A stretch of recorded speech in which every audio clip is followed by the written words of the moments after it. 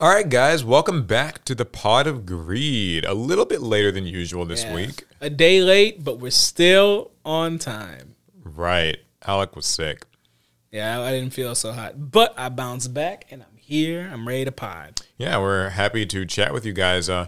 It feels like it's been a pretty wild week. New ban list is probably the big thing. Yeah. I heard y'all really like that, huh? There were opinions on it. Yeah, we were traveling when this dropped, so like I didn't really get a chance to make a video on it. But yeah, so I guess let's hop right into that. Start with the most important news. Ban list. Sure. So we've got a new ban list. Goes into effect on Monday, I believe. And this one is a pretty small one.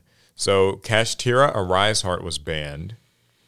And that was the only banned card. The limited cards being Bestial or Bestial. I actually never know how it's pronounced. I call him Bestial. Yeah, I always say Bestial, but then some people say Bestial.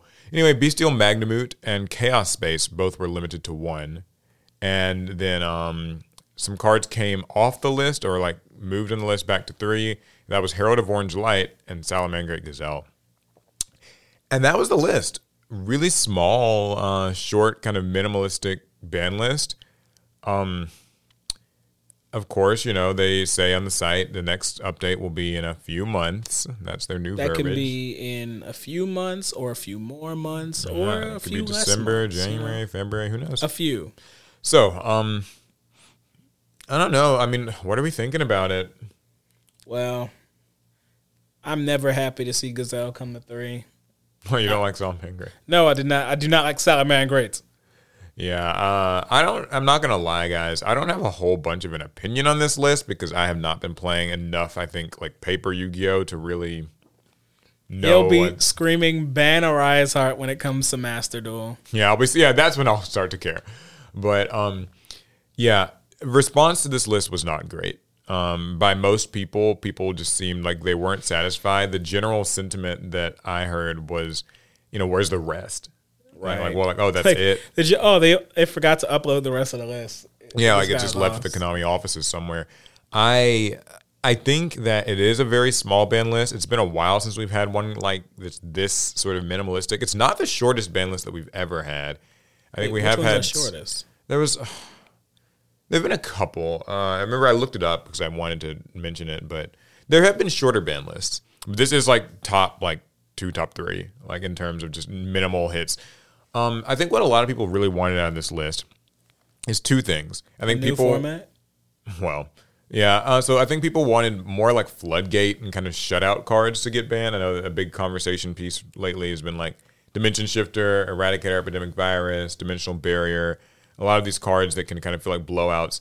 And then also I think that people just sort of want more stuff coming off the list. Like that's almost a given in any list. It's like we just bring me back this, that. I think that's the number one thing I look forward to in any ban list is what's coming off.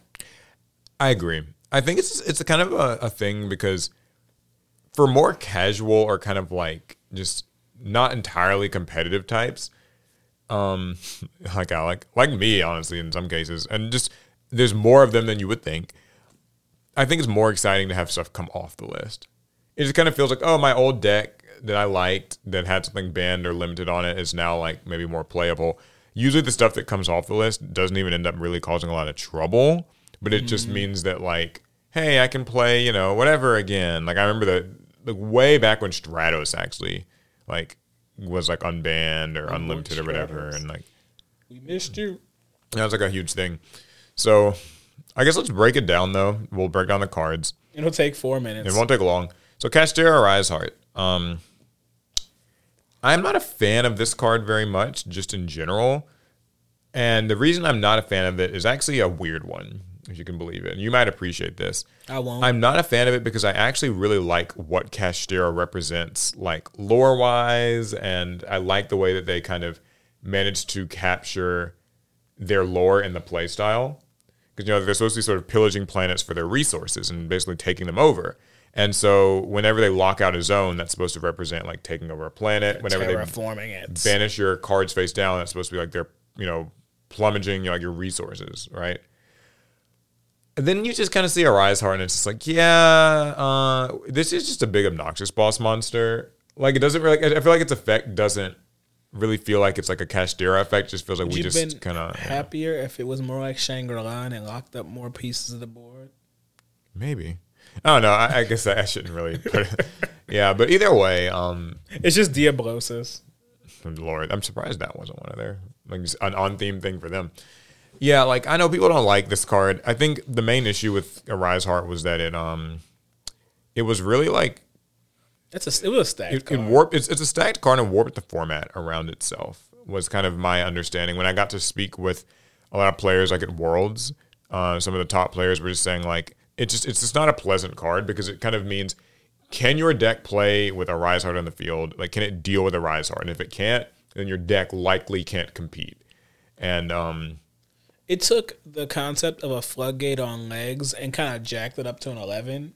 Yeah, it's buffed Darklaw, right? Because like it's like, oh yeah, I walk around, I'm a floodgate. Oh, I also interact with your opponent. Yeah, like I can banish things. I grab new materials. 3K. Like, you know, that's nothing to scoff at. It's really rough. It's hard to swing over. It's just a really difficult card to deal with.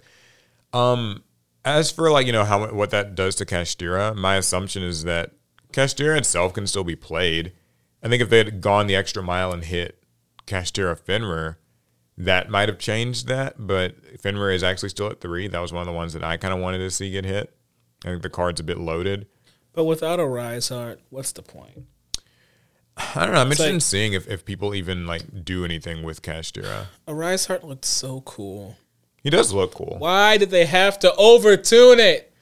Yeah, that is a thing with Konami is you can sometimes read these cards and they tune them so high, and then they have to get banned. And now it's like, you know, why couldn't it have been tuned in such a way where like it could be limited, and we'd be fine? They tried limiting it, wasn't enough. No, not a Rise Heart, because Kashtira cards are resources no matter where you put them.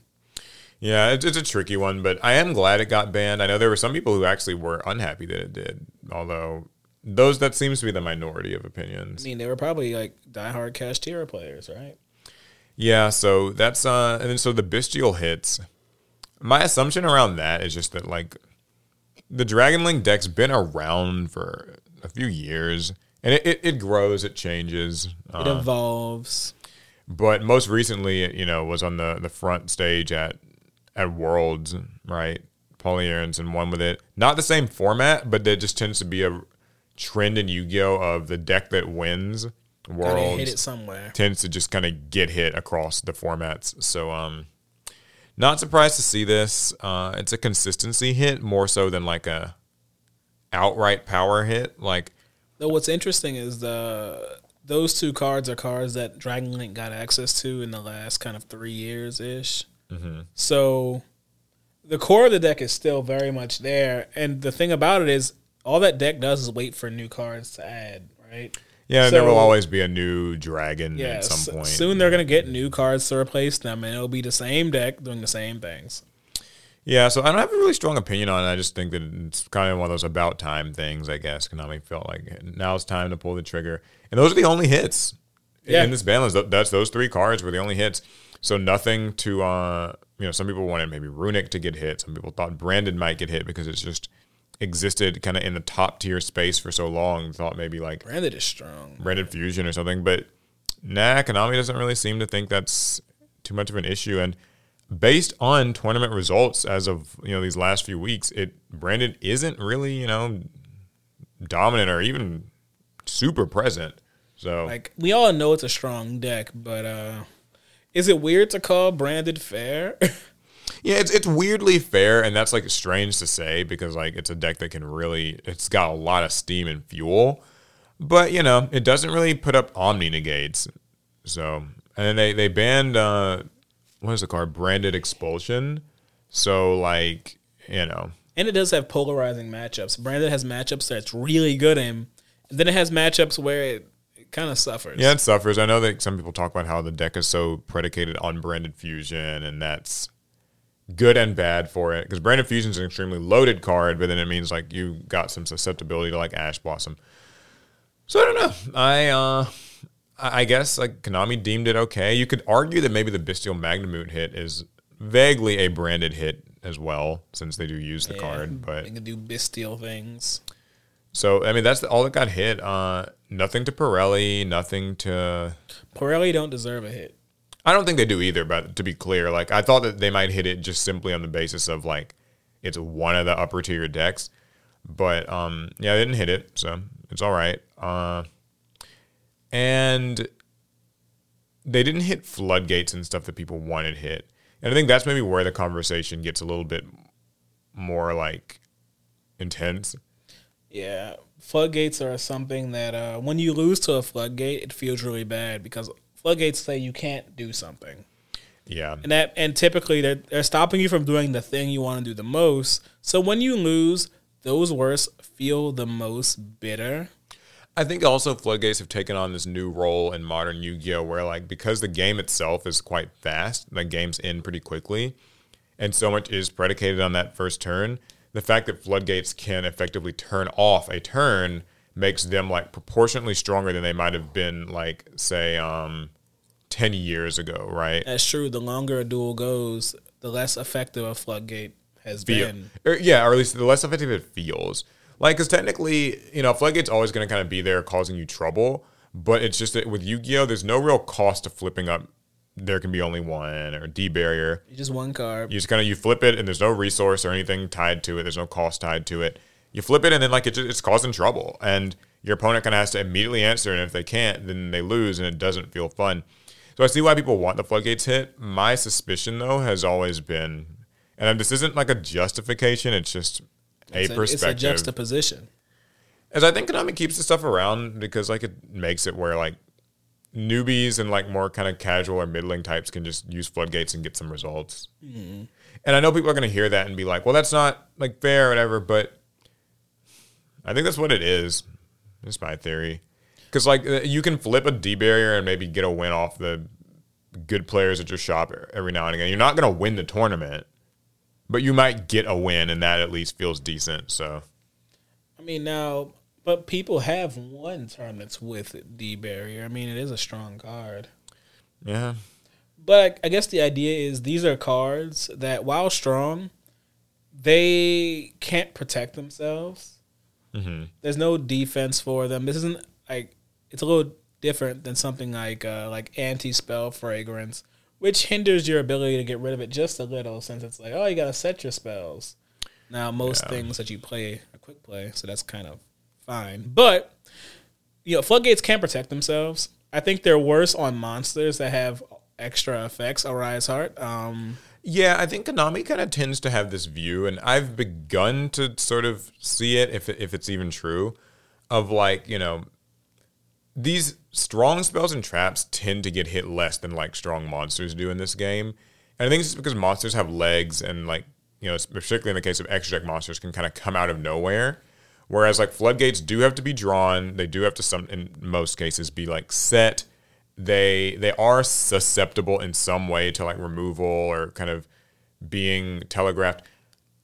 So I don't know. I mean, some people are going to sit here and they're going to think oh, Paul just likes floodgates. I really don't. I think Konami they've kind of drawn their line of these are okay because they are, fundamentally defensive cards. Fundamentally, they have to. Floodgates are almost always kind of driver or passenger seat things. The combo deck is kind of in the driver's seat and is trying to dictate, how fast we play and what we do. And the floodgates are kind of just there to say wait, no, slow down. Speed bumps. But yeah, they're sort of speed bumps, but effectively just flipping Dimensional Barrier does not actually force you to sign that match slip, right? But I think for a lot of people, if they see the D-Barrier get flipped, they start signing the match slip anyway. I do think mentally there's a conversation about that where people mentally fold and tilt to the cards. There was a really good tweet by Trishla TTV. You guys might know him, but either way, he's in that Mashville Invitational. But he just was kind of tweeting about how he actually thinks that things like Mystic Mine and certain other floodgates can actually be more healthy, interesting, and interactive than they're given credit for. But just that modern Yu-Gi-Oh! In some ways doesn't allow those sort of things to flourish. one like good point he made on Mystic Mine was Mystic Mine is interesting, and I never had viewed it this way. And I'm not saying this is like bring back Mystic Mine, it'll be perfect. You heard that? But you heard that? Clip if it. you think about Mystic Mine and how it works, once Mystic Mine hits the field, it kind of ensures that in most scenarios, neither player will actually ever like win or lose. Like the game state can't really change a lot. What can happen is just that turns pass, both players kind of fix their hands as those turns pass, and you're forced to just draw and discard and all that. And until you draw your spell trap removal or whatever your out to it is, you just won't be able to like really advance your board state. But also neither will your opponent. And so in theory, you could actually wait until like a deck out. If you know you're running MST, you could wait the 17 turns you need to eventually draw it, pop it, and then kill them on that turn. But what sort of impedes that is the time, so end of match procedures, where you just, if Yu-Gi-Oh was a game with infinite amounts of time, then you would always just wait out Mystic Mine until you see you're out, just absolutely. But you can't really do that in a tournament setting, and so like it's kind of complicates it a little bit. It's a whole thing. I would check his Twitter out if you guys want a more detailed kind of explanation. I don't want to like put words in his mouth. And again, it doesn't like make Floodgate suddenly fun to play against. I'm just, it's a perspective. You know, a Floodgate, and this Floodgate, I think, puts every other Floodgate that you can even possibly mention right now in perspective. Mm-hmm. Vanity's emptiness. How do you mean? So, what did Vanity's emptiness do, Paul? What, like, hypothetically? Yeah, I mean, I guess the idea is it stops the special summons. Yeah, it stops special summons. Mm-hmm. To me, like, there's no more impactful Floodgate than that. Yeah. I think in second place is Macro Cosmos and any card that's similar to Macro. Yeah. And then maybe Skill Drain, I'd say at third. Oh, yeah, I definitely put Skill Drain in third. But I honestly think... Maybe I'd switch them, I don't know. Anyway. As long as Emptiness is banned, I think Konami has been pretty fair about Floodgates. Do you? Okay. If Emptiness is like a 10 in the Floodgate category... Yeah. I really don't think the next Floodgate's a 9 or even an 8.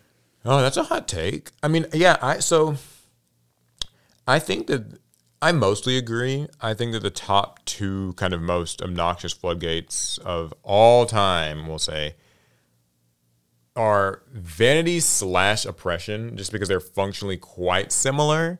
Like Royal Oppression, that's such an old one. Most people listening might not. I never even think about Royal Oppression. It's so old for so long. But like Vanities / Oppression, and then like Imperial Order. Imperial Order, I think they are tied for top two. Like truly, just most obnoxious. Imperial Order in many cases, floodgating the outs to itself. So. But all those cards are banned. But they're banned. So I think Konami has gotten rid of the most egregious stuff, and we've been left to deal with ones that are like obnoxious, but technically can be like sometimes played around or anticipated or whatever. So maybe they. I had an opponent flip Gozen on me the other day, and I was just like, "Well, played around that." Yeah, and like sometimes you can play around them.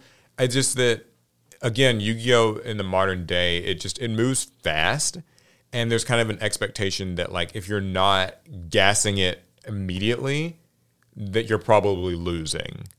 So, can you imagine if we had Vanities or Imperial Order right now? Yeah, I think like that certainly is bannable stuff. So that'd be pain.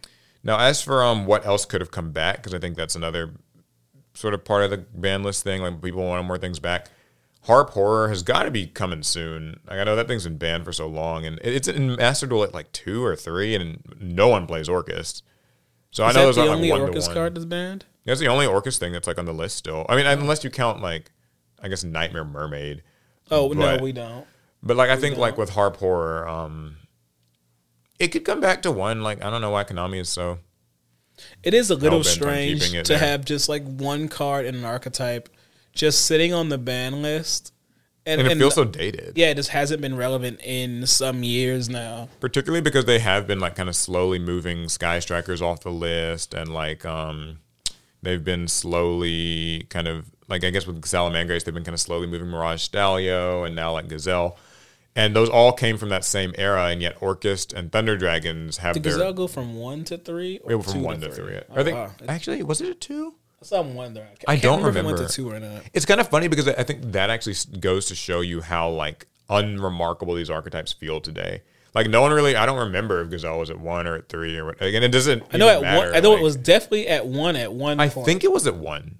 I think so. I just wonder if it went to 2. I mean, it doesn't make a huge difference. Yeah, I guess either way, Salamangreats might be like a little better now. You know, Strikers have kind of slowly gotten a few things back, so they could be better. But like Harp Horror, I think deserves to join that list of things that can come back. And frankly, I mean, even Thunder Dragon Colossus these days, I know some people ask for it back. Not me, but some people do. I wish I could have Colossus back for Thunder Dragons, but sadly, it would just end up being a piece on a combo like Dex board.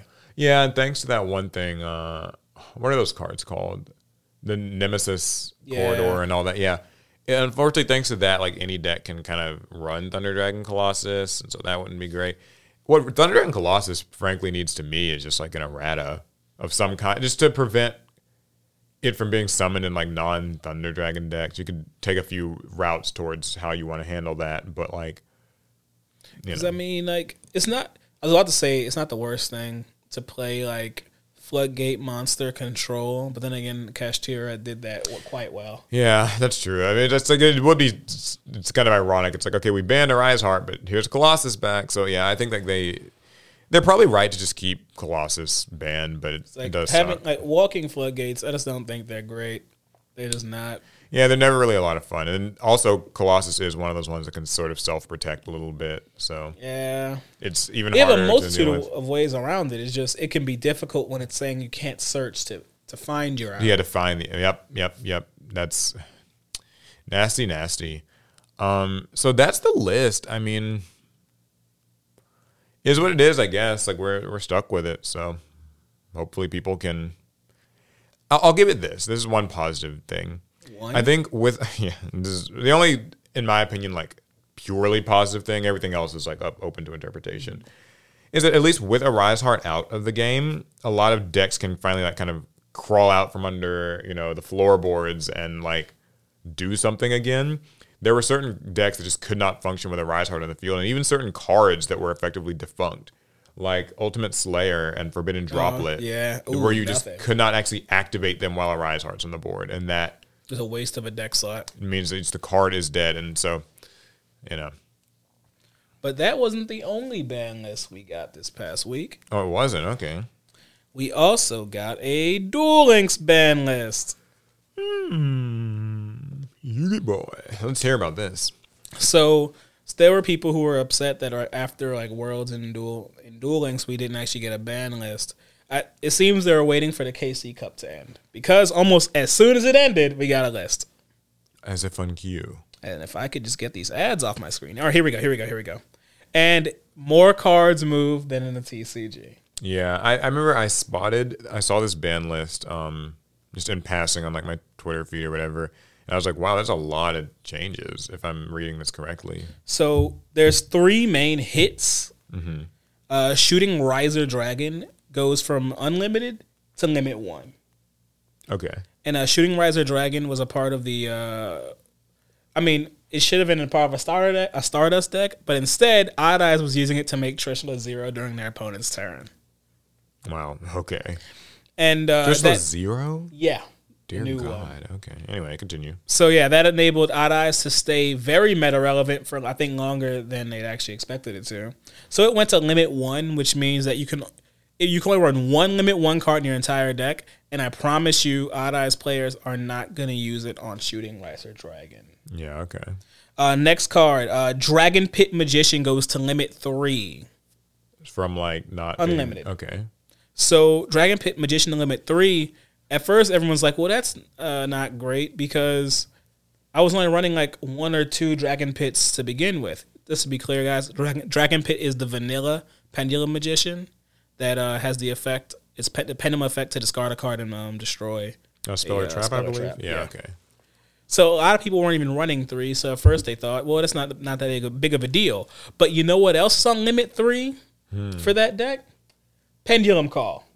So they're basically that's always the fun with those like the whole like limit 2, limit 3 system and stuff.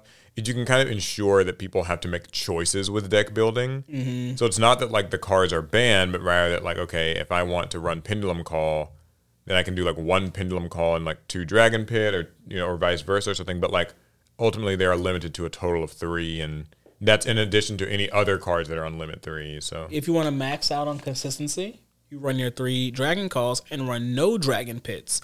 But one of the strengths of the Odd Eyes deck was having on-demand spell and trap removal.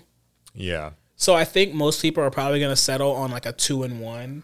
We do have Wisdom Eye in the deck, so you should be able to get into the scales that you need when you need them.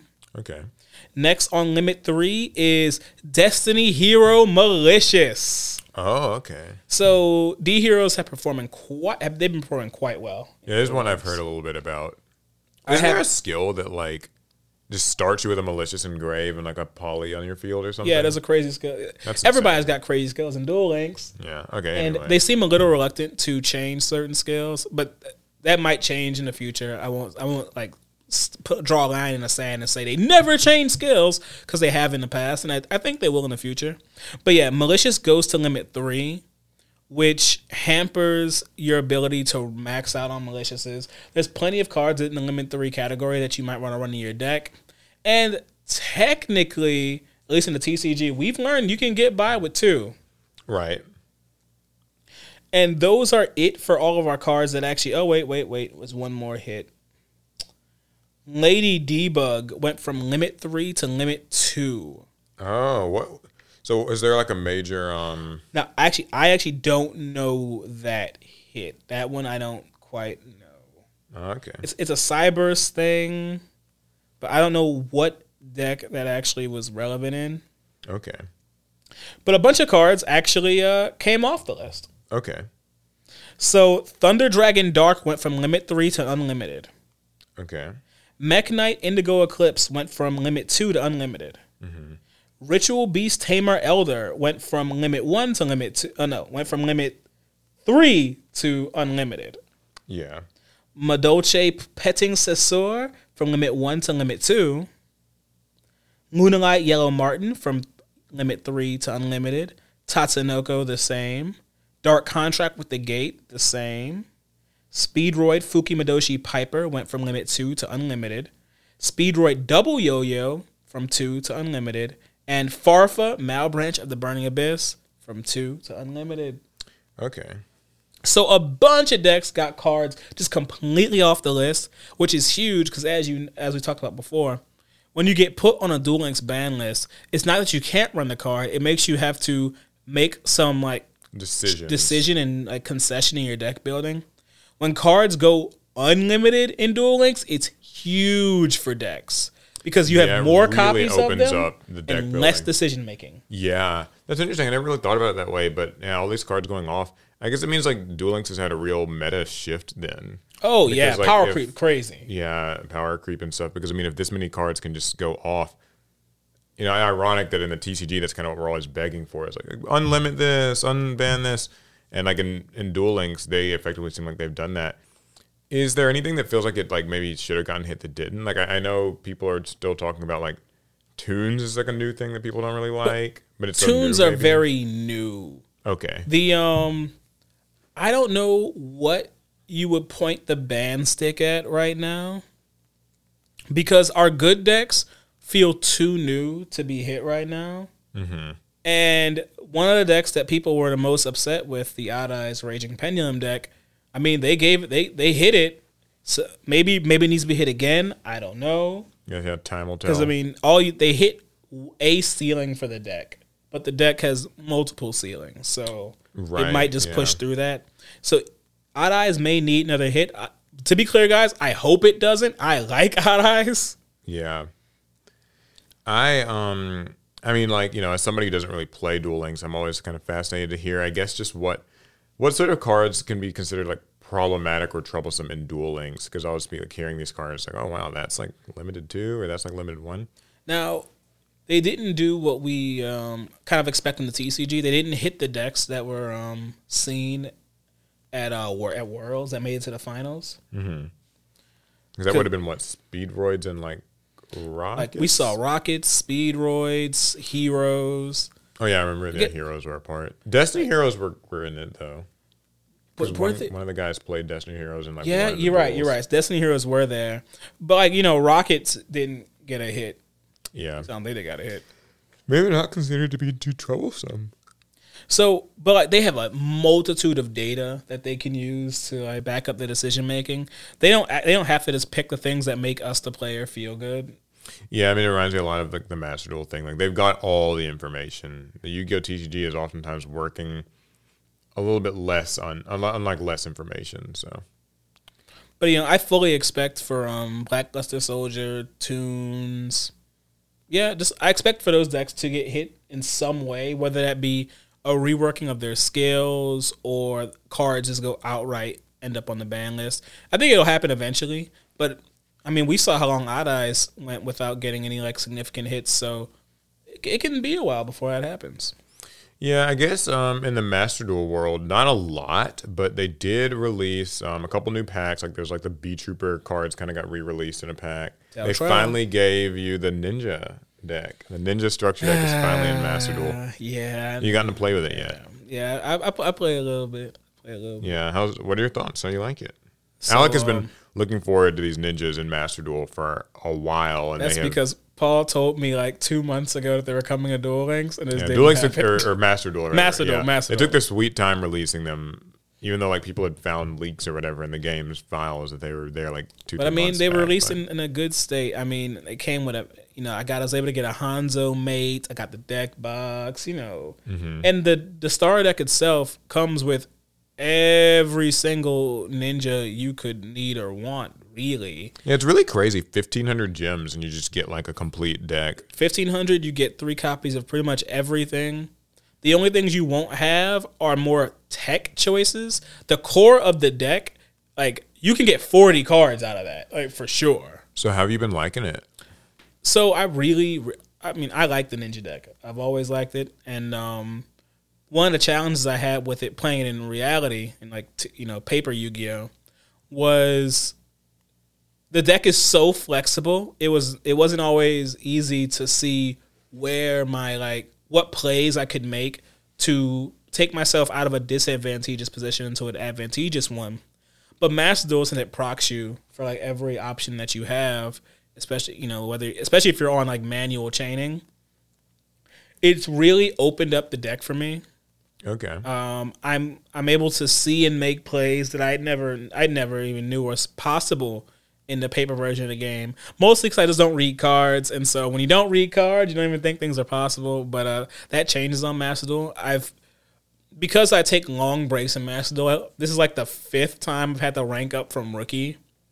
Yeah, that's always its own experience. But yeah, I've ranked up into like mid gold. I'm gonna keep going. I'm gonna keep going. Of course, I enjoy playing the deck, and it's been a good time. Lots of people play self burn decks in the low ranks. Yes, I always thought those had kind of disappeared, but I've also been. You've been up. I've been in like Diamond and stuff and Master and all like back and forth for so long, for so many just. It'll be strange for you to run I don't think anyone's going to be playing that in Diamond. But for some reason, like, I'll bump into. See, I bumped into plenty of them in Rookie. I bumped into plenty of them in Bronze. What was strange to me was I bumped into a self burn deck in their rank up game. And they were just in like Gold 5. I still don't know why those By the way, for context, people, there's like bot. People kind of just run self burn bot, and I guess they just do it to quickly get farm their materials. But you don't get I don't really know what all you get for losing. I guess you get a little bit for losing, and maybe it's to do like your dailies, and I guess just get the gems that way, and you can set the game alone and just. I've always kind of just thought it was dumb. Master Duel does not have enough game modes. So ranked is pretty much the only game mode. If you're not pushing your rank, what are you doing? I've always kind of felt like Master Duel does need to do a little bit more in that department. Agreed. They added that casual mode. It's not great. I think the biggest issue with casual mode, first and foremost, is that you don't actually get any rewards for it. It's pure. I think if you could at least complete your dailies, get this many, activate 5 spells today, activate 5 traps, special summon 5 times. Like if you could at least get those from playing casual mode, there would probably be more incentive to play it. But also, like, it's not really its own format. It's just kind of the wild, wild west. I find that, like, you might still run into somebody playing, you know, some top tier thing just to piss people off and troll and, like, whatever. But then also, like, you'll find, I don't know, I think they need to flesh it out a bit more. I don't know exactly what the answer to that is. So I'm not going to pretend to be, like, armchair dev here. But more game modes would be nice. A little more to do. They are running...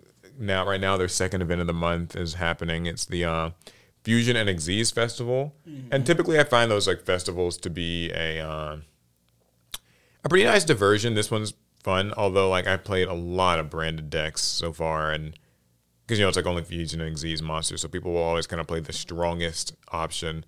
I think they could have maybe afforded to hit the branded deck a little bit for this event. My new Konami conspiracy theory is they love branded and will never hit it. I'm starting to kind of think so. I mean, Master Duel in general has hit branded a fair bit, and all those hits still apply.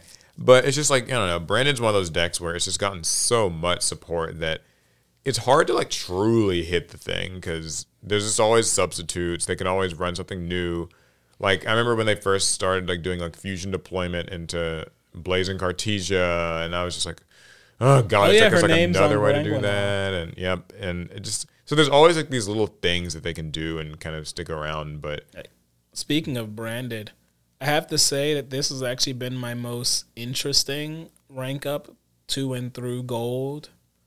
I've done this a few times now, but never have I been like kind of hit with strong decks the same way I was in both bronze, silver, and gold. What sort of decks? I've played against at least 6 Pearly decks in the low ranks. I was very surprised by that.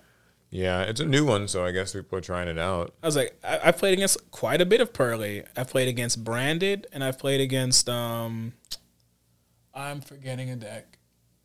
Maybe Makonko at all? Labyrinth? Oh, I played Makonko. Is Makonko considered strong? I played against it. Like it's okay. I mean, it shows up. I played against 2 Makonko decks. They both surrendered after I flipped their stuff face down, which is a very fun game mechanic. I played against, what was the other deck you mentioned? I don't know, maybe Labyrinth. Lab. Yeah. I played against the world's worst Lab deck. It was a Labyrinth deck because they tried to activate Coup Clock and I negated it. At least I think that was Coup Clock. It was one of those furnitures. But then, like, the card, I was popping his back row, and I hit Mirror Force, and, some old trap. Sometimes people will run Mirror Force in there. I've never been a fan. I mean, I always thought, like, Quaking. Mirror Force was the best of the traps he was running. He was running a lot of, like, really niche stuff that did nothing. I mean, it likely was just because if you're, like, you know, in silver, people probably just can't afford it yet with their, like, crafting. Like, so they just have to run, like, Compulse and that kind of thing because it's what they've got. My thing is, like, why not just start a fresh account? They load That's you up true. with I know people also do the kind of fresh account method of getting decks. Like that, I played against that deck was not good. But what was the other good deck I played against? Oh, I had to play against Virtual World. Did not enjoy that one bit. Yeah, it's not really a fun deck. I had a weak hand. I interacted with them once, and then they just kind of kept comboing. Yeah, I think, I mean, you know, whenever Master Duel releases a new deck and it's, like, fun, that's some of the best grinding time. Like, you really get a deck you like. Mm-hmm. It makes that grind so much more fun compared to, like, when it's a deck that's just, like, I'm kind of just clocking in here. I never know if I'm playing against Kashtira because everyone plays Fenrir. Yep, you'll never know. Like, I'm just like, is this really Cash or not? And you can never really decide how to deal with it because, like, sometimes it's like if they're playing Kashtira, then there's kind of one way to deal with it. If they're not, like, you never know if that Fenrir is going to search another Fenrir or if it's going to search, like, a unicorn. And that, like, kind of can determine a lot. And you don't know if, like, Birth's in their hand. And it's like, so, you know, if you use the Ash here, you don't have it later. It's a whole thing. Or they might just, like, do Fenrir and it's just kind of a bait for your Ash and they transition to a completely different strategy. It can happen. Very wild. But yeah, that's the Master Duel scoop. Right now, as for me, I'm kind of trying to play like generators in the festival. Got a little sick of it, switched back to Rika. But it's been fun. I mean, the festival itself is fine. I just I'm not very good. I'm not great with generators, and I don't think that even if you are, that they're like the strongest thing out there. So, you know. I played against a generator deck. It beat me. Yeah, so I mean, generators are fun. I'm hoping to learn more about them. I'm still like kind of in the process of that. So, any other Yu-Gi-Oh? I think there's been a few like little announcements I've seen here and there. Let's see. What you got? Because I don't got none. I'm trying to kind of just off the top of my head. So today they announced Maze of Millennia. Oh yeah, with the new Illusion card. That's all I know about the set. Yeah, it's kind of I guess the sequel to Maze of Memories is going to be coming out in January of next year. Yeah, they announced like that new. There's like new Illusion card. The Pyro Search spell. I forget what the card is called. Burn? No. Something torch, kindle, whatever. But like, I forgot.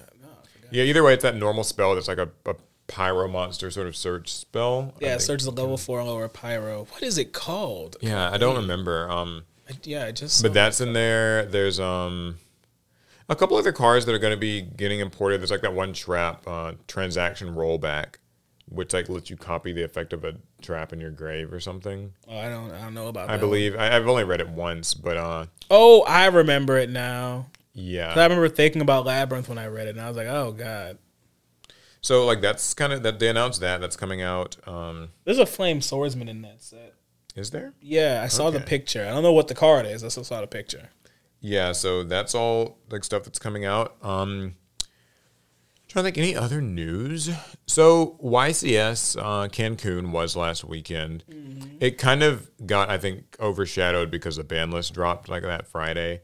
So people weren't as concerned with the results of it, but people were complaining the day it finished. Yeah, Fluanderies won, and you know, in typical fashion, gamers are such complainers. Like we just always have this thing where we're always mad about something. It's just like, and that's not like saying like I'm exempt or you're exempt, but just like, you know, there's sometimes a deck will win. And it's just like, man, this deck hasn't really done anything in the last like 6 months. But we're back to complaining about it because it won. Yep. Like, it's kind of interesting because like, now people are like, oh, see, they should have hit Harpy's Featherstorm and, Flaundery's Map and like all these cards. So, I don't know. I think like it's a hot take, but not maybe that hot of a take. Flaundery's is harder to like play, I think, now than people give it credit for. Since they don't have just keep normal summoning. Yeah, since they don't have the wind barrier statue. It's like a rush duel. Yeah, since they don't have the wind barrier statue anymore, I do think Flaunderies have to actively kind of work for wins. And I know we are going to hear that. I'm like, no, they don't. So it's brain dead easy. But I don't know. You go try winning YCS with it. So, I think the most popular deck in top 32 was Kashtira. Yeah, Kashtira kind of last hurrah. Return to form. Yeah, kind of for its final event. Unchained still very popular thing. It's kind of the deck to beat, and Flaunderies, I think, having such a pretty solid matchup against it means that it was well equipped to beat that deck. So, will that remain for the rest of the format? Who's to say? But the new list goes into effect soon. This next like Monday or whatever. So events will be changing, and there's been a lot of YCS events that have been announced. I have seen that. So, what deck are you playing for the new format? Oh, like hell, I'm not playing the new format. I'm not playing any of it. I mean, I'm going to be playing Master Duel. I don't. Yeah, I mean, like I don't. I'm going to take that hoodie away from you. I feel like it's poisoned you. Yeah, I wore this hoodie and now I'm just a Master Duel simp. But like, I don't know. I mean, I don't really care to play competitive paper Yu-Gi-Oh. I love playing it like with friends. Like I'll build decks and like, play like just the kitchen table kind of Yu-Gi-Oh. When was the last time we played Yu-Gi-Oh? For a video. Recently, wow. I don't know, but yeah, like it's just I don't know. Master Duel's easy. I don't have to put my shoes on. I could just just sitting. I don't know. Like I good luck to the people who are like kind of making their way through these trying times of advanced format. Mm-hmm. Maybe I'm just going full boomer or something, but like I think we got to get some alternative formats in this game. I think that it's with. The whole advanced format thing, like, you either love it or you hate it. And there's not, like, a much of an in-between. Mm-hmm. And that sucks that there isn't an alternative for people who don't like it. Because I totally understand that, like, some people think that this, like, Yu-Gi-Oh's fine right now. And it's okay, and it's okay. Like, it's in a good place. And to those people, good. I don't, like, think that you are wrong for yourself. Like, if you're enjoying these YCS events and, like, the way the format's kind of unfolding, Unchained, whatever. Yeah, speak your truth. That's good, like, right? Like, speak your truth. Live your truth. I love that for you. as people would say. But I think that we've got to have some sort of a rotation thing or some lower power format, or, one idea that somebody had told me a while back was like, maybe YCS should like run like 2 main events, and one is advanced, and then one maybe rotates between like Speed Duel, Edison, something like that. It just feels rough that Konami they have these like alt formats that are either player run or like they don't seem like they're fully willing to commit to them. And so I think a GOAT YCS would be funny. And like for the feature matches, it's just the same mirror match over. Yeah, that might get dull. I think there's a reason GOAT kind of fell out of popularity compared to Edison. Edison's just got a broader kind of amount of things that you can do and explore. There are a lot of relevant decks in that format. But I think that's like pretty much the Yu-Gi-Oh news. If we missed something, you guys can sort of let us know. It's the ban list has kind of been the talk of the town. So I think we'll probably have new Yu-Gi-Oh news coming out this weekend. Oh yeah, and this deck came out, Crimson King structure. Oh yeah, that's the king himself. Yeah, it is out. It's back, Jack. What I like, so we're gonna do an opening of this like right after we record this, but the boxes are smaller. It's kind of cute. They're just these small, eco-friendlier boxes that are. I don't know. This thing is too small. Like if I can grip it like this, I mean, come on, man. Like why? Like, no, I'm keeping this one. So yeah, that's cool. I'm gonna see what I can do with Crimson King. Maybe I'll build a little Jack deck, have some fun. Absolute back Jack. Okay, I think that's actually everything for Yu-Gi-Oh. Any other stories? Okay, I've got a few. I got a Magic story. Let's hear it. Well, it's not very like not controversial. Yeah, not controversial. Oh, I guess it could be controversial depending on you're looking at it. Okay. Magic the Gathering announces their second collection of My Little Pony cards. Okay. I didn't realize there was a first one. I feel like I think I saw one of those cards and I thought it was like an aura card or something. So what's special about these? So let's see. It says Magic the Gathering is once again hitting a trail to become Magic the Galloping. The popular tabletop trading card game is making a return to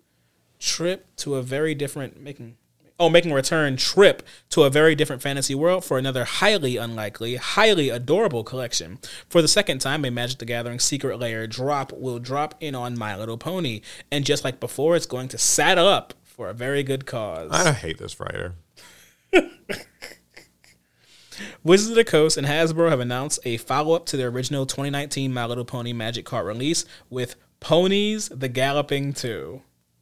Okay. The new set includes cards for popular colorful cuties Applejack, Fluttershy, Pinkie Pie, and Rainbow Dash. They come from illustrators Rudy Swanto, John Thacker, and Anna Steinbauer. And although they are not tournament legal, each card boasts unique mechanics. So these aren't normal Magic cards given a like alternative art to be a pony. These are their own legendary creatures. Awesome. I mean, I don't know that I'll be playing. But no, I'm being bitter. No, that's cool. I mean, like I'm not like a My Little Pony fan. I know there are a lot of people who are, so I'm not not knocking that. If I had to give credit to Magic for one thing, is that they do their collabs. They really do. I mean, like they're just always doing a new one. I'm just wondering if anyone did people want this? Probably so, actually, because they're doing another. Like if they did it once and it failed, they just wouldn't do it again. That's true. So I mean, there must have been a fairly popular one, and it brings me kind of back to my always Yu-Gi-Oh thing. Like, man, it'd be nice if Yu-Gi-Oh could do a little bit of like some crossover. I know they can't because like My Little Pony. Anything. You can put them in a Pirelli deck. Yeah, like I'll take My Little Pony. I'll take anything. My Little Pirelli. My Little Pirelli. I mean, that's the name of one of the cards. My Pal Pirelli. That's pretty close. So, yeah, like I don't know. I think Yu-Gi-Oh could afford to do a little bit more because like it feels like there's no real limit to what Magic will like collab with.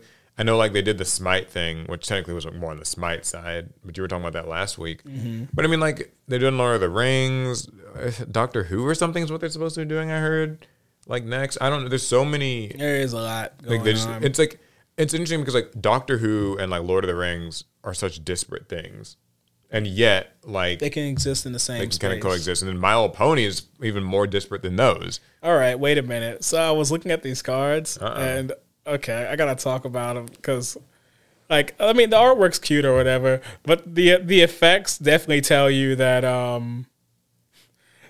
these are definitely not like legal cards. Oh, they're like super strong, or like super bad. All right, here we go. So this is Fluttershy. It costs like 3 mana, 1 green, 1 white. Legendary Pegasus Defender flying. All right, look. This costs 1 mana to use. You put a +1/+1 counter on each creature with a tail target player controls. Oh, it's those type of things where it's Stare down up to 1 target creature until end of turn. It can't attack or block as long as you're looking directly at it.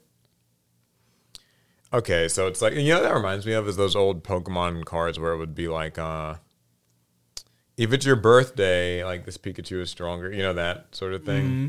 I like that. I think that a few joke cards like that every now and again doesn't hurt anyone. Like we could afford a few more. Like I don't even know what this one means. So Pinkie Pie's got whenever you cast a spell with a smile in its art, create a tapped treasure token. It has an ability, every pony's invited. Your party consists of each creature you control, and your party is always full. What does that mean? I don't know. Maybe we gotta pick up a few My Little Pony cards. You gonna grab some or what? We'll see. But last but not least is Rainbow Dash. I actually remember hearing this one's name before. This is the pony I'm most familiar with. Though this one says it's a Pegasus. I don't know what the difference is, but this one's a Pegasus. It has flying haste. Whenever a creature you control with flying and or haste attacks, you get 20% cooler. And in parentheses, it says you start at 0% coolness. Oh, you gotta get cooler. So every time you attack with a creature that has flying or haste, 20% cooler. Its ability, Sonic Rain Boom.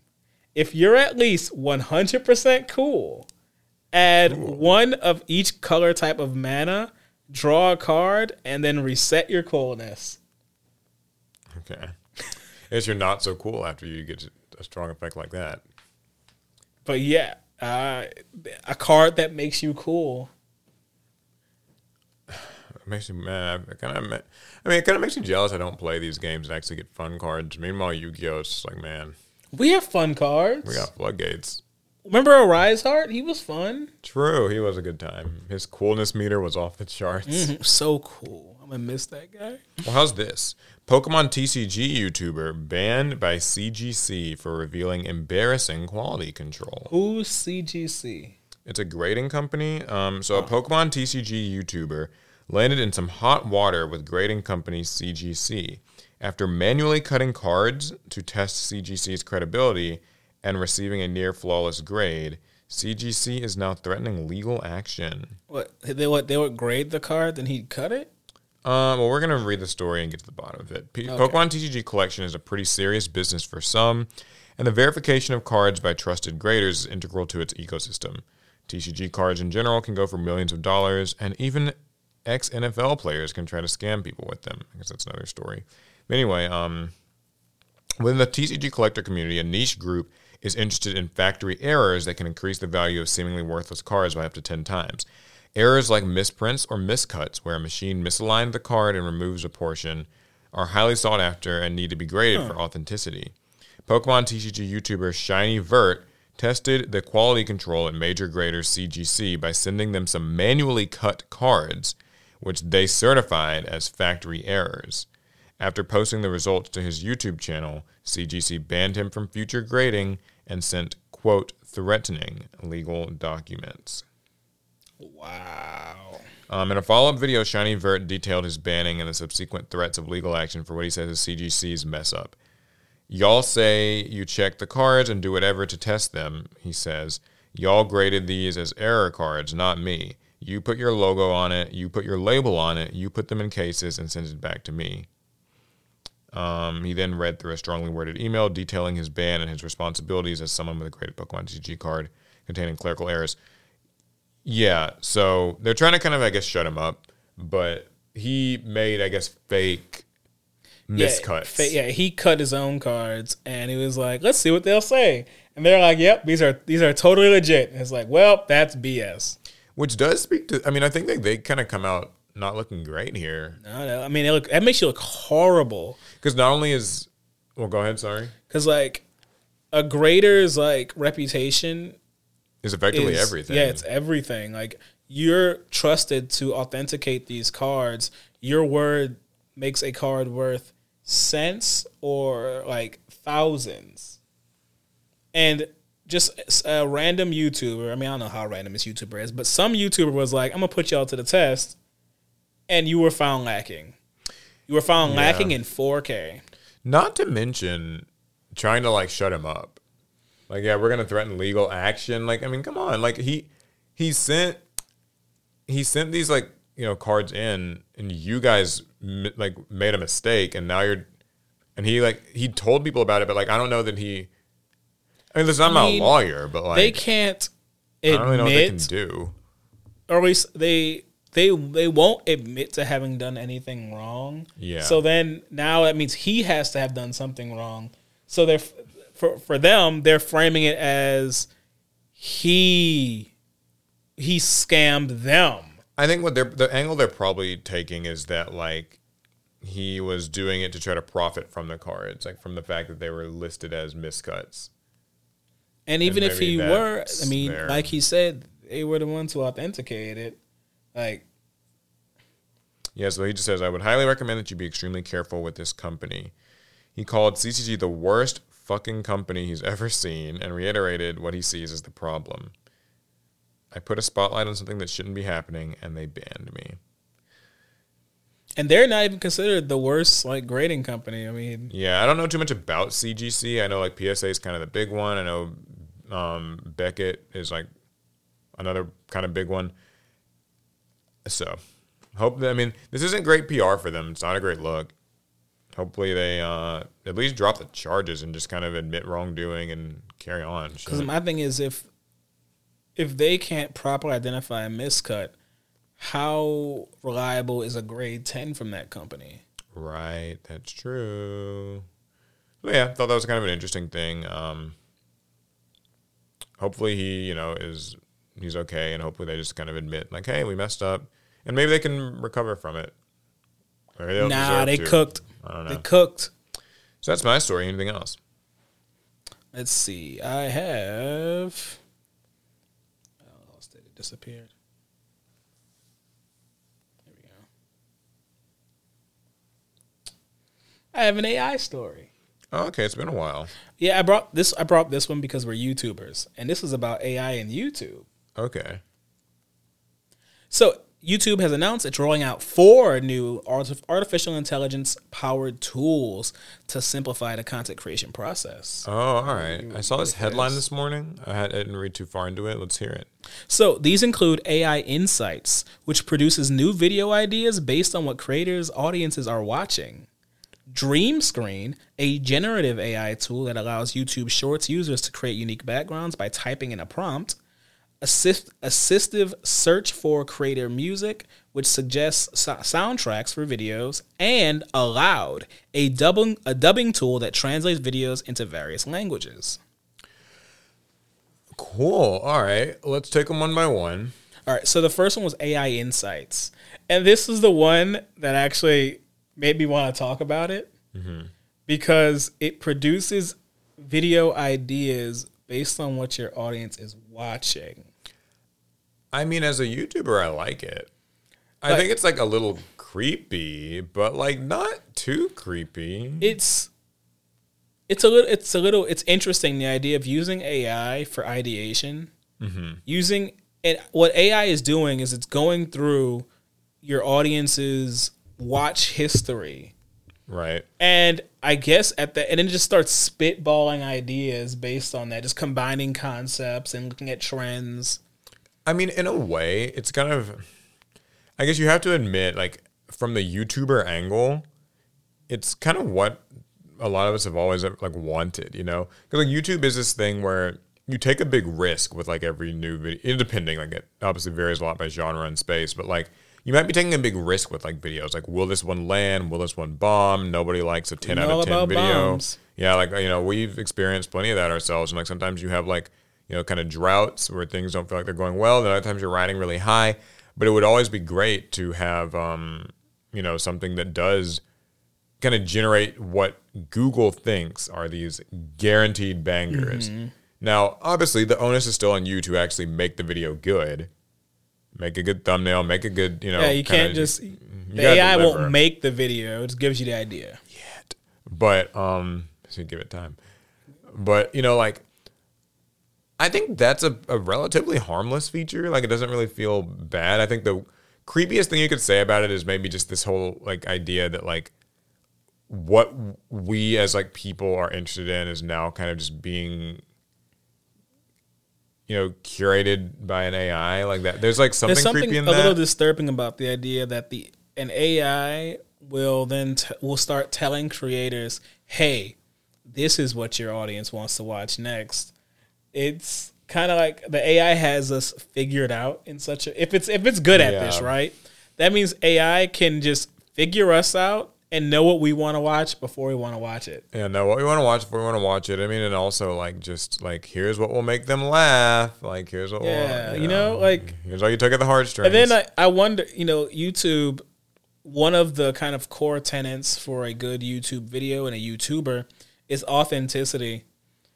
How authentic can you be if the AI, if the idea is from AI?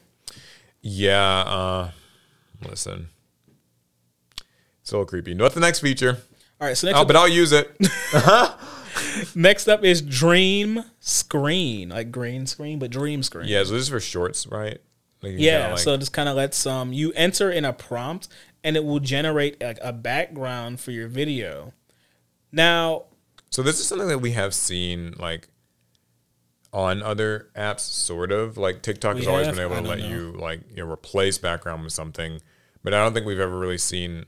Like on Photoshop, there's like generative fill where you can kind of type in a prompt and it'll just literally like generate. Oh, I didn't know a steak dinner or something. I don't know. I've never used it. It's a little wonky and doesn't always work well, but sometimes it does.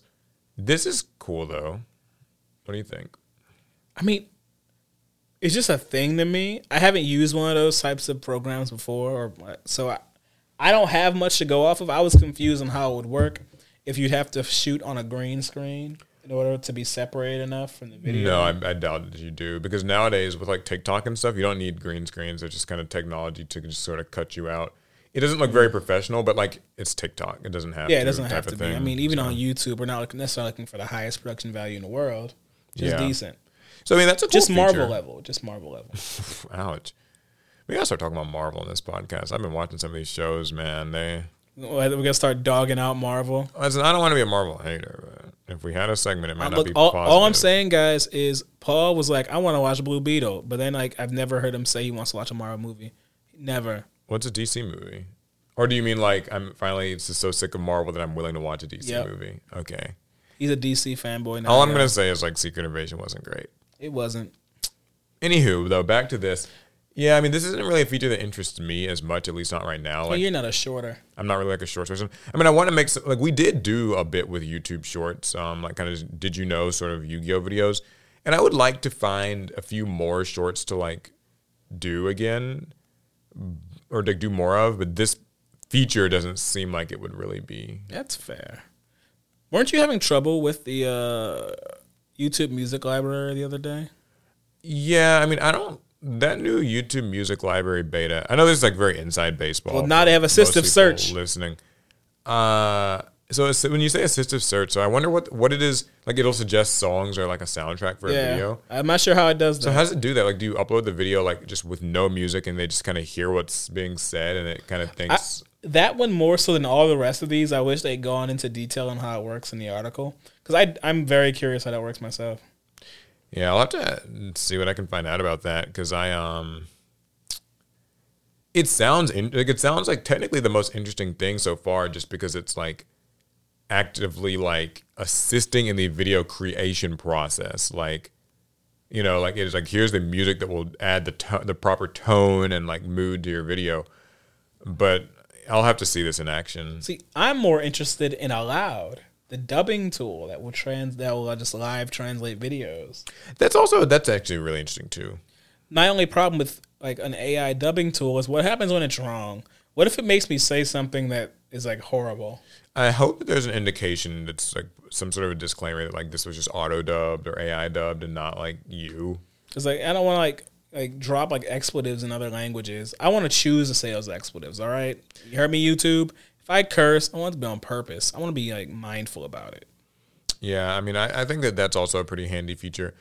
They are. I will give YouTube this. Those are what I would say, and I know it's always kind of a blurry line, but I think all four of those features really kind of feel like they are on the more ethical side of the AI conversation. Woo!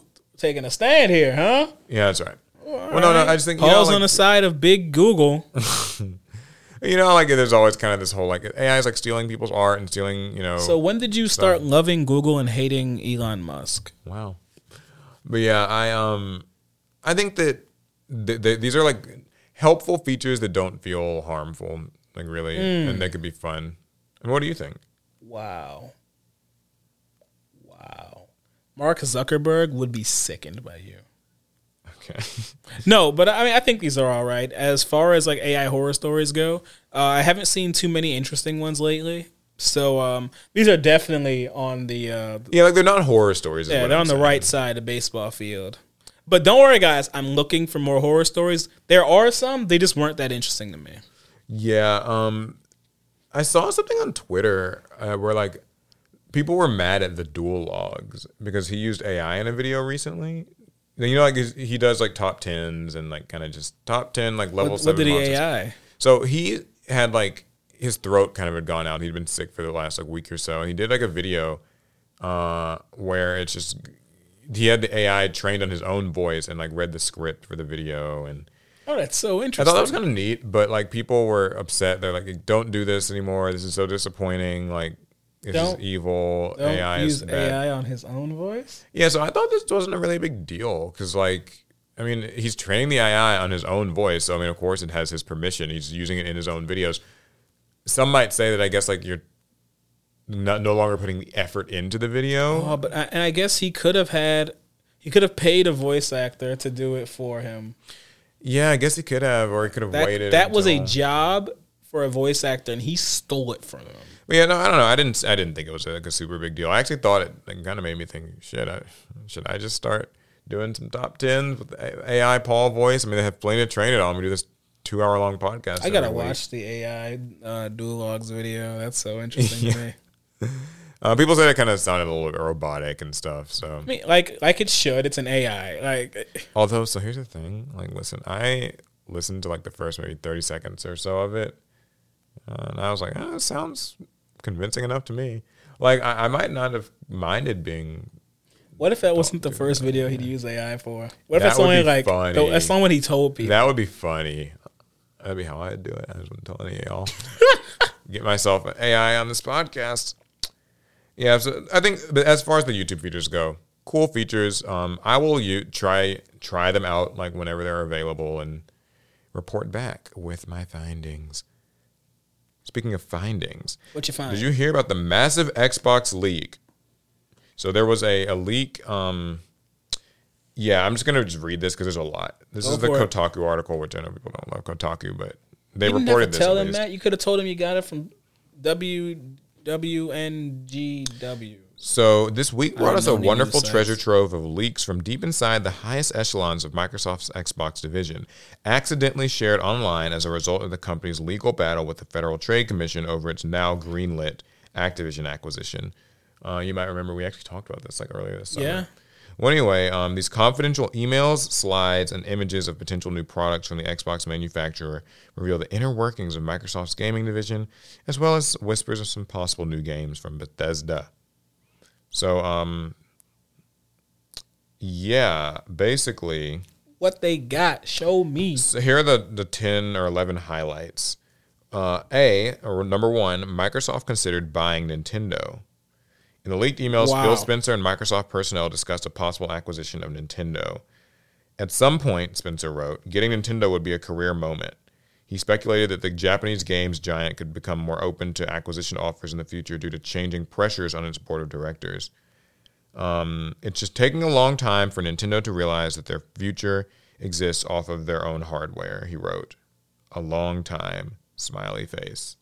Woo! I mean, ain't wrong. Also reveals that Microsoft thought about purchasing Valve and Warner Bros. Games. Okay, next big thing. What does Warner Bros. Games have? I mean, they made that one fighting game last year. What was that called? Oh, yeah. Multiverses. And there might be other things that they make. I don't know what else they got. Did they make Hogwarts Legacy? I mean, I know the development team was like Portkey Games, but I don't know if they made that. I don't know. No clue. Either way, Bethesda might be working on an Oblivion remaster. Oh, that's a surprise. Yeah, the Elder Scrolls Oblivion. Well, I guess we shouldn't be surprised of any remasters in this space. Yeah, so that's kind of a thing. And the next one, Phil Spencer says, AAA game publishers lost their mojo. Interesting. Phil Spencer stated that, quote, AAA publishers were slow to react to the disruption of digital storefronts like Steam and the shops built into Xbox and PlayStation. In a leaked email, Spencer wrote that third-party publishers were unable to replicate the dominance they established back in the days of video game retail. After losing their advantage of highly exclusive access to consumers in brick-and-mortar stores, they have, quote, not found a way to effectively cross-promote. They have not found a way to build publisher brands that drive consumer affinity the way that Disney has in video. He notes that instead they've adopted a strategy of making huge bets on highly expensive prestige projects, relying on those risky all-in bets to establish and maintain publisher brands. He concluded that, quote, the role of a AAA publisher has changed and become less important in today's gaming industry. He could just say Cyberpunk. Like, he could just say it out loud. I don't know why he's beating around the bush here. I think he's right on this point. I mean, like, I do feel like the way that AAA games have been sort of talked about and received these days does feel different than, like, maybe 10 years ago or so. What is the definition of a AAA game? I don't fucking know. Because I feel like years ago, back in, like, 2014, 2015, I would point to, like, anything like Ubisoft made, anything Activision or Blizzard made. I think in a lot of people's eyes, those are still what the AAA games kind of are, but, like, I think I don't have, like, a hard, fast definition. I would love to hear what people kind of describe as a AAA game. Tell us, what do you think a AAA game is? Because I think, like, any time it's just a game that sort of, it sounds like bullshit, but my best way to put it is you can kind of just feel it. Like, you can kind of just tell. Wow, that really was bull. Yeah, like, it's kind of BS. I mean, you can, like, you know, like, when a game's coming out, it's just getting a lot of marketing hype and stuff. Like, it's like, oh, okay, this must be a AAA game. I wouldn't know because I'm not the one buying these games. Like, I don't buy this shit. Paul doesn't buy games. Like I said, the last, like, video game that I purchased this year was, like, Hogwarts Legacy. So, I mean, that's it. What? I'm trying to keep us from getting canceled, and you just keep running straight towards I love Hogwarts Legacy. What? So, guys, that is not, he is lying. Like, I mean, I think, like, in terms of AAA games that were released this year that I can think of, I know people have said Starfield is supposed to kind of be one. That's on Xbox. Yeah, that's fair. Spider-Man's, like, coming out, and that kind of feels like that's, like, a AAA game. But Spider-Man always hits. What's that one? So, Baldur's Gate? I don't know if it's, like, a AAA game, but people talk about it a lot. But see, Baldur's Gate's one of those games where it really got hype after it released, or, like, after, like, the initial, like, reviews came in. That's true. Because to me, that game reminds me a lot of when Genshin Impact came out. Didn't have a whole lot of hype before it released. Then it released and it was crazy. It kind of sounds like Armored Core as well. I know that. I don't know if that's like a AAA game, but it's FromSoft, so I mean, got the vibe. Zelda Tears of the Kingdom came out this year. I know people said that would fit. I feel like nothing on Nintendo should count. Wow, ouch. It's not a AAA console. What is a AAA console? Does it have to have good graphics? Yes. Switch outsold PlayStation and Xbox. So, I mean... Oh, I guess that's true. I don't know. Now, Final Fantasy 16. Yeah, that's kind of a AAA high-budget sort of thing. And, like, I think the only other thing from earlier this year would be, like, Hogwarts Legacy. I don't know if there's anything else that... Stop. So... Yeah, I don't know. Anyway, that's what he says. So, are no fighting games AAA? So that's a good question. Like, I think that I would say, like, Street Fighter 6 is a AAA title insofar as, Mortal like... Kombat 1 just came out. Yeah, maybe the standards change by genre. Like what is kind of defined as a AAA fighting game might be different than what like a AAA racing game or adventure action. I don't play video games very much, in case you guys can't tell. Okay, next he says Microsoft expected a Red Dead Redemption 2 next gen refresh, but this did not happen. I would say where. Yeah, they expected it to happen in 2022. Didn't happen. 3/4 of Xbox gamers had a Series S. So, basically, I don't know what that means. You know, there's like the Xbox Series X and Series S. Well, the Series X is like kind of the big, PS5 equivalent console from Microsoft. Okay. The Series S is kind of like the nerfed, sort of more like lower spec version. So it's like it's a difference between like a flagship phone and like the step beneath. A step or two beneath. Okay. But it's like cheaper and better, maybe value for the average person. So I don't have like a Series X or an S, but I will say that the S it's significantly cheaper. I know it's like I don't know how much, $300, I believe, compared to like the Series X costing like $500. And how much a PS5 costs? I own one. PS5 is $400 for the discless and $500, I think, for the disc. I paid $500. Maybe, I don't know how much you paid. Either way, I forgot, y'all. That was like right off that was during the pandemic, y'all. I don't know what I was spending on. Yeah, Trump was sending us checks. It was a crazy time. Yeah, the low power discless Series S actually makes up the majority of units sold. So as of April 2022, 74.8% of Xbox Series owners were gaming on a Series S. Does that mean Xbox owners have no taste? Listen, you can. I don't really. Yeah, basically, 75% of people just got like kind of the cheaper, better value machine. Is basically what I got another one. So 75% of Xbox owners are poor. Maybe so. Although if you're poor, you probably can't get either of these things, or at least you probably shouldn't be. I don't know why I'm still Maybe taking that sounds side bad. in the console war. I basically just play on PC now. Yeah, I mean that's the thing. Don't listen to Alec. He's just saying things. I mean, I guess I should take that back. I'm not saying that like if you're. I guess I don't know. Sometimes when I think of how like these expensive these products even are, it's like a little weird. Do you ever get that? I mean, that's why I kind of was I exclaimed at how much I spent on that PS5. Like, I really paid $500 for that machine that I use once every month.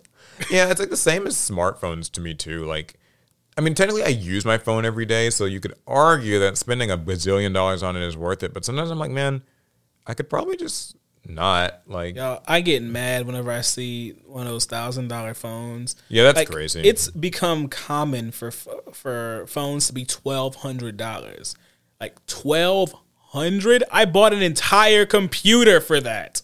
Now, some people do feel the Xbox Series S's large install base is actually causing headaches for developers because it kind of maybe some people feel that it limits how ambitious they can be with like graphics and performance on next gen games because they have to make sure that it still is able to run on that Series S, and so that's the whole thing. It's interesting that they made the S and the X because I know for the PS5 they've been scaling back games being made for the PS4.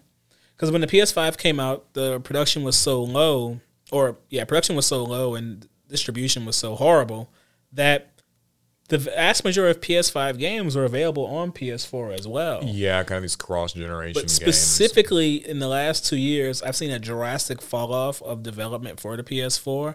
I've seen games get DLC and expansions that only work on the PS5, even if the base game was on the PS4 too. I mean, I think most people prefer that it kind of be left in the dust because they want these big next-gen experiences. Unless you're an Xbox owner. But yeah, so either way, Microsoft dramatically underestimated Baldur's Gate 3. Microsoft did not seem to think that the D&D RPG would amount to much. In leaked comments, they estimated a $5 million expense to get the game on Game Pass, justifying the low monetary amount by describing Baldur's Gate 3 as a, quote, second-run Stadia PC RPG. Wow. But though, to be fair, on paper, without having looked at how Baldur's Gate plays, it doesn't seem to be the most impressive thing in the world. I think Baldur's Gate won people over with its visuals. Really, I haven't seen too much of it. Because Baldur's Gate looks really good, like graphics wise, for like an RPG kind of game. But any game in that genre will give you a multitude of choices. None of them are going to look as good doing it, and I think that's where Baldur's Gate pushes through. For a lot of people, I feel like it was that like customization stuff. Like I saw people were just making characters. You can make characters, but there's lots of games with character creation. True. Baldur's Gate looks distinctly better doing it than its competition. Phil Spencer wasn't impressed by the PS5 reveal. So in an email to Microsoft CEO Satya Nadella, Phil Spencer described the Xbox Series X and S line as a, quote, better product than what Sony has, not just on hardware, but equally important on the software platform and services. He continued, we have the ingredients of a winning plan. Today was a good day for us. That's what he said, like, I guess when the PS5 was revealed. I mean, he kind of has to say that, right? He's the CEO. He can't say, yo, they got us on this one. Yeah, that's true. I think, like, this is one of those things that's included in this article just because it fans the flames of the fan, this is the console war. See, he was wrong because the PS5 outsold. Anyway, Microsoft accidentally got a, quote, exclusive Sega game. As the next-gen consoles launched in 2020, fans of Sega's long-running Yakuza series were surprised that its latest entry, the RPG Like a Dragon, was available on Xbox Series X and S, but not PS5. What was up? Apparently, Microsoft was just as surprised, and it turns out the reason for Like a Dragon landing on Xbox first was due to two competing regional exclusivity agreements Sega made essentially short-circuited each other. The result, Xbox players ate well while PlayStation fans wept into their dual senses. I love these writers today. They cried into our DualSense controllers. The Xbox Series X might go all digital in 2024. So we didn't just get scans of emails from very serious people. We also got some images and details of possible forthcoming hardware, including a cylindrical-shaped Xbox Series X that won't include a disk drive. Have you seen this image, by the way? No. Okay, cool. Cylindrical. Is it like our pot? Not that kind of cylindrical, but here's this picture. I'll try to put it on the screen if I can remember. But like that's the. It looks like a Bluetooth speaker, and I refuse to believe it's anything else. Yeah. Do I say, "Hey like Alexa"? A Series X refresh that's going to. Okay, Google. Wow. It's going to deliver 4K Gen 9 console gaming with more internal storage, faster Wi-Fi, reduced power, and a more immersive controller, plus a beautiful redesign that elevates the all-digital experience of the Xbox ecosystem. Wasn't the Xbox Series X and S supposed to be all digital? I mean, I think they have a disk drive on them. No, but like I remember when like early on before it released, wasn't it touted as supposed to be this like 24/7 just digital? Well, but I mean, like I think this is like there literally will not be physical games. Period is like their goal. Because like on the Series X and S, they still have. Like, oh no, I'm thinking it was perpetually online. Like it had to be online. Oh, you're thinking of like way back before the Xbox One when it was like. Was that before the One? The DRM stuff back in like 2012 or whatever. The pandemics like it did things. This was before the pandemic. I don't care what you say. No, guys, I get my Xbox Reduced stuff confused. PSU power by 15%. New low power standby mode. Recyclable packaging. A bunch of nice things. So recyclable packaging. Yeah, it's supposed to be like this thing.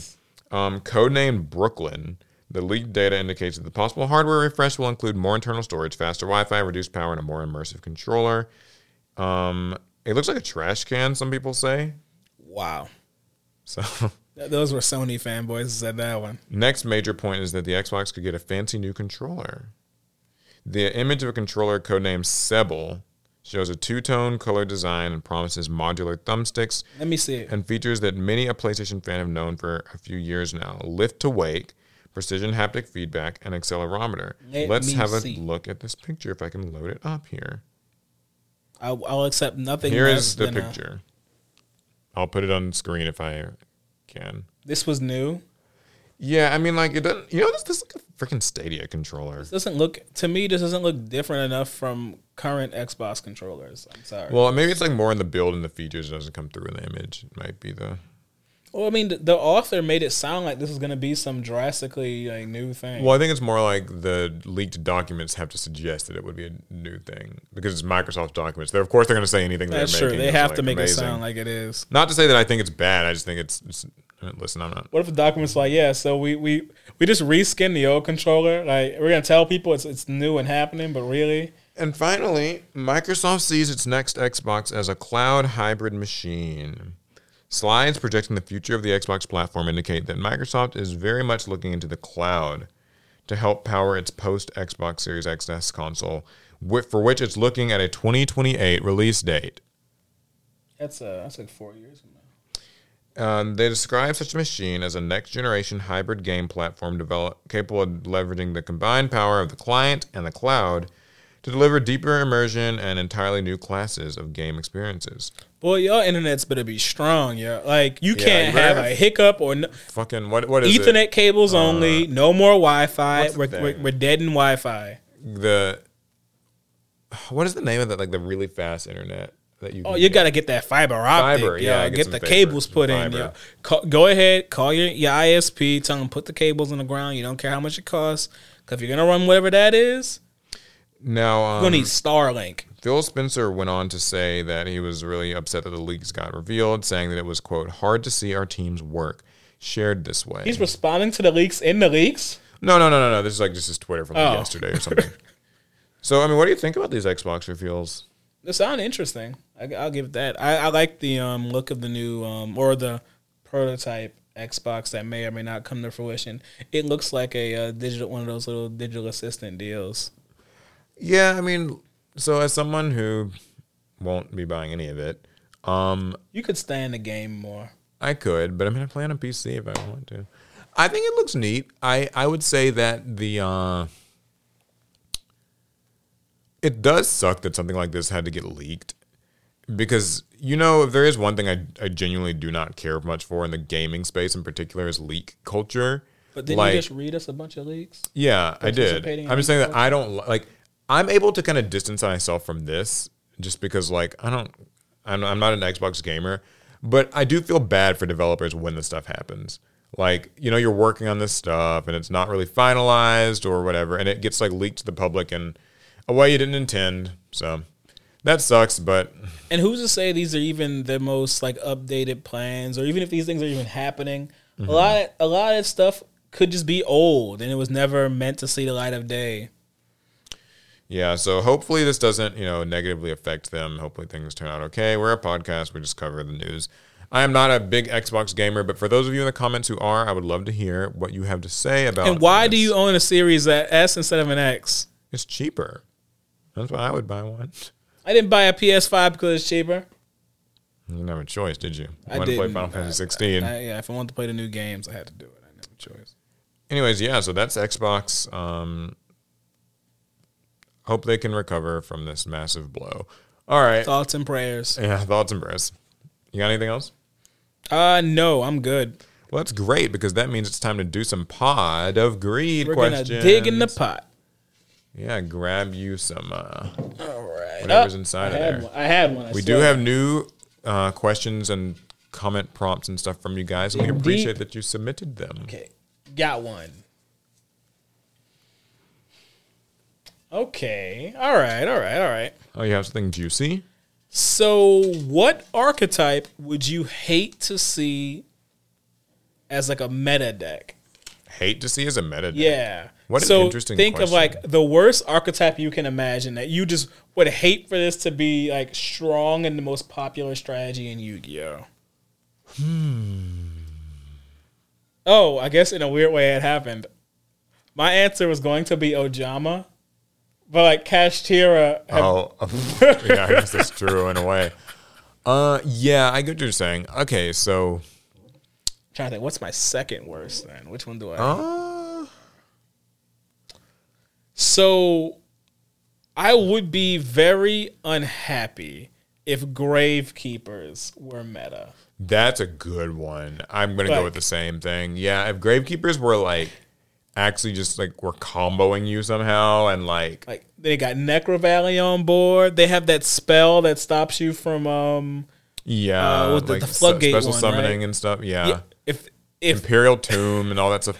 if they were meta, Yeah, they actually like kind of overtuned the cards because with Gravekeepers you can always tell they're really like they dial back a lot of the balance on those cards to really just they're not great. But yeah, if Gravekeepers were like comboing and just had strong bosses and like all that stuff, that'd be very annoying. Necro Valley or Rise Heart. That could be Necro Valley could be a lot worse than it is. So especially if they kind of, I don't know. I just feel like they could, if that was designed in like 2023 or something, it could just be so much nastier than it is. So. It will be called Necro Valley's Gravekeeper, and it's a rank 4. And it just does some crazy fucking shit. Just says you can't do anything. Your hand's locked, your field's locked, your grave's locked. Nothing. You just can't breathe. If it leaves the field for any reason, it like floats into two more, and like they also are all getting effects on summon, and they float.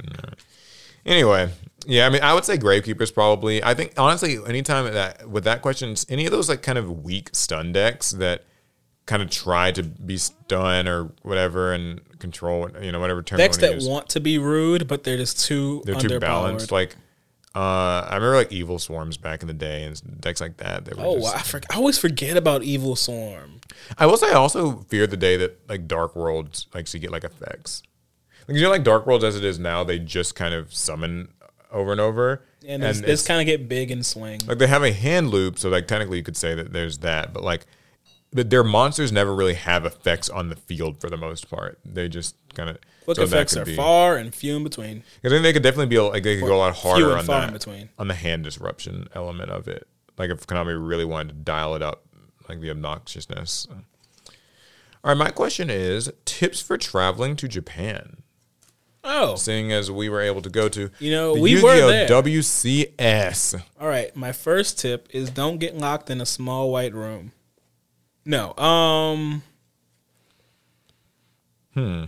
right. My number one tip for Japan is bring cash. Like not like American dollars, but I mean like yen. Because there are some things that you can pay for. There are a lot of opportunities that you will completely miss out on if you only have like your credit card or your Suica card or whatever. Mm-hmm. Oh, but actually, here's my second tip: get a Suica card. Yeah, definitely get that. That card is amazing. Very handy. Grab a pocket Wi-Fi or something. Oh yeah, pocket Wi-Fi. As far as cultural things though, like because I feel like that's all just kind of more like trip prep stuff. Yeah, you can find that online. As far as like actually kind of living it or whatever. I mean, we were only there for like a week, but I would say, be polite. Yeah, don't be the loud American. Yeah, like don't be the obnoxious kind of like foreigner who's just screaming and yelling and being rude. Like people in Japan, at least from our experiences, were very polite, and people kind of just they're respectful. They keep to themselves. So respectful. When I would sit down in trains, people would get up to like give me more room. Yeah, so just try to be like, just be respectful. I think that would be my biggest thing, and Google Translate can certainly be your friend. I use it many times. Yeah. The reason I have a pocket Wi-Fi. Yeah. Very good reason. That'd be it. And if you're trying to go there specifically for Yu-Gi-Oh, I would I mean, it's probably fine. Yu-Gi-Oh is the same in every language. Yeah, I think it's yeah. I don't know. There's so many card shops. A lot more card shops in Japan for sure. Like it feels like card gaming. Like that's Yu-Gi-Oh and every other card game too. It's just bigger. We stopped by a card shop, and it was mainly a Pokemon card shop. They were actually holding a tournament in Japanese and in English because, like, I guess there were some English speakers there, and they wanted to play, but they didn't speak Japanese, and so they were doing all their announcements in both Japanese and English, and I thought that was cool. Yeah, so that's what I would say. Just be respectful. Do your research ahead of time. Bring some cash, like yen. Like wear comfortable shoes. Oh, and wear comfortable shoes. Yeah. Because you're going to be walking. A lot of walking, and if you're going in the summer, it's really hot. So to be fair, there's also a lot of sitting on trains, so, it balances itself out. Yeah, comfortable shoes help. All right, digging in.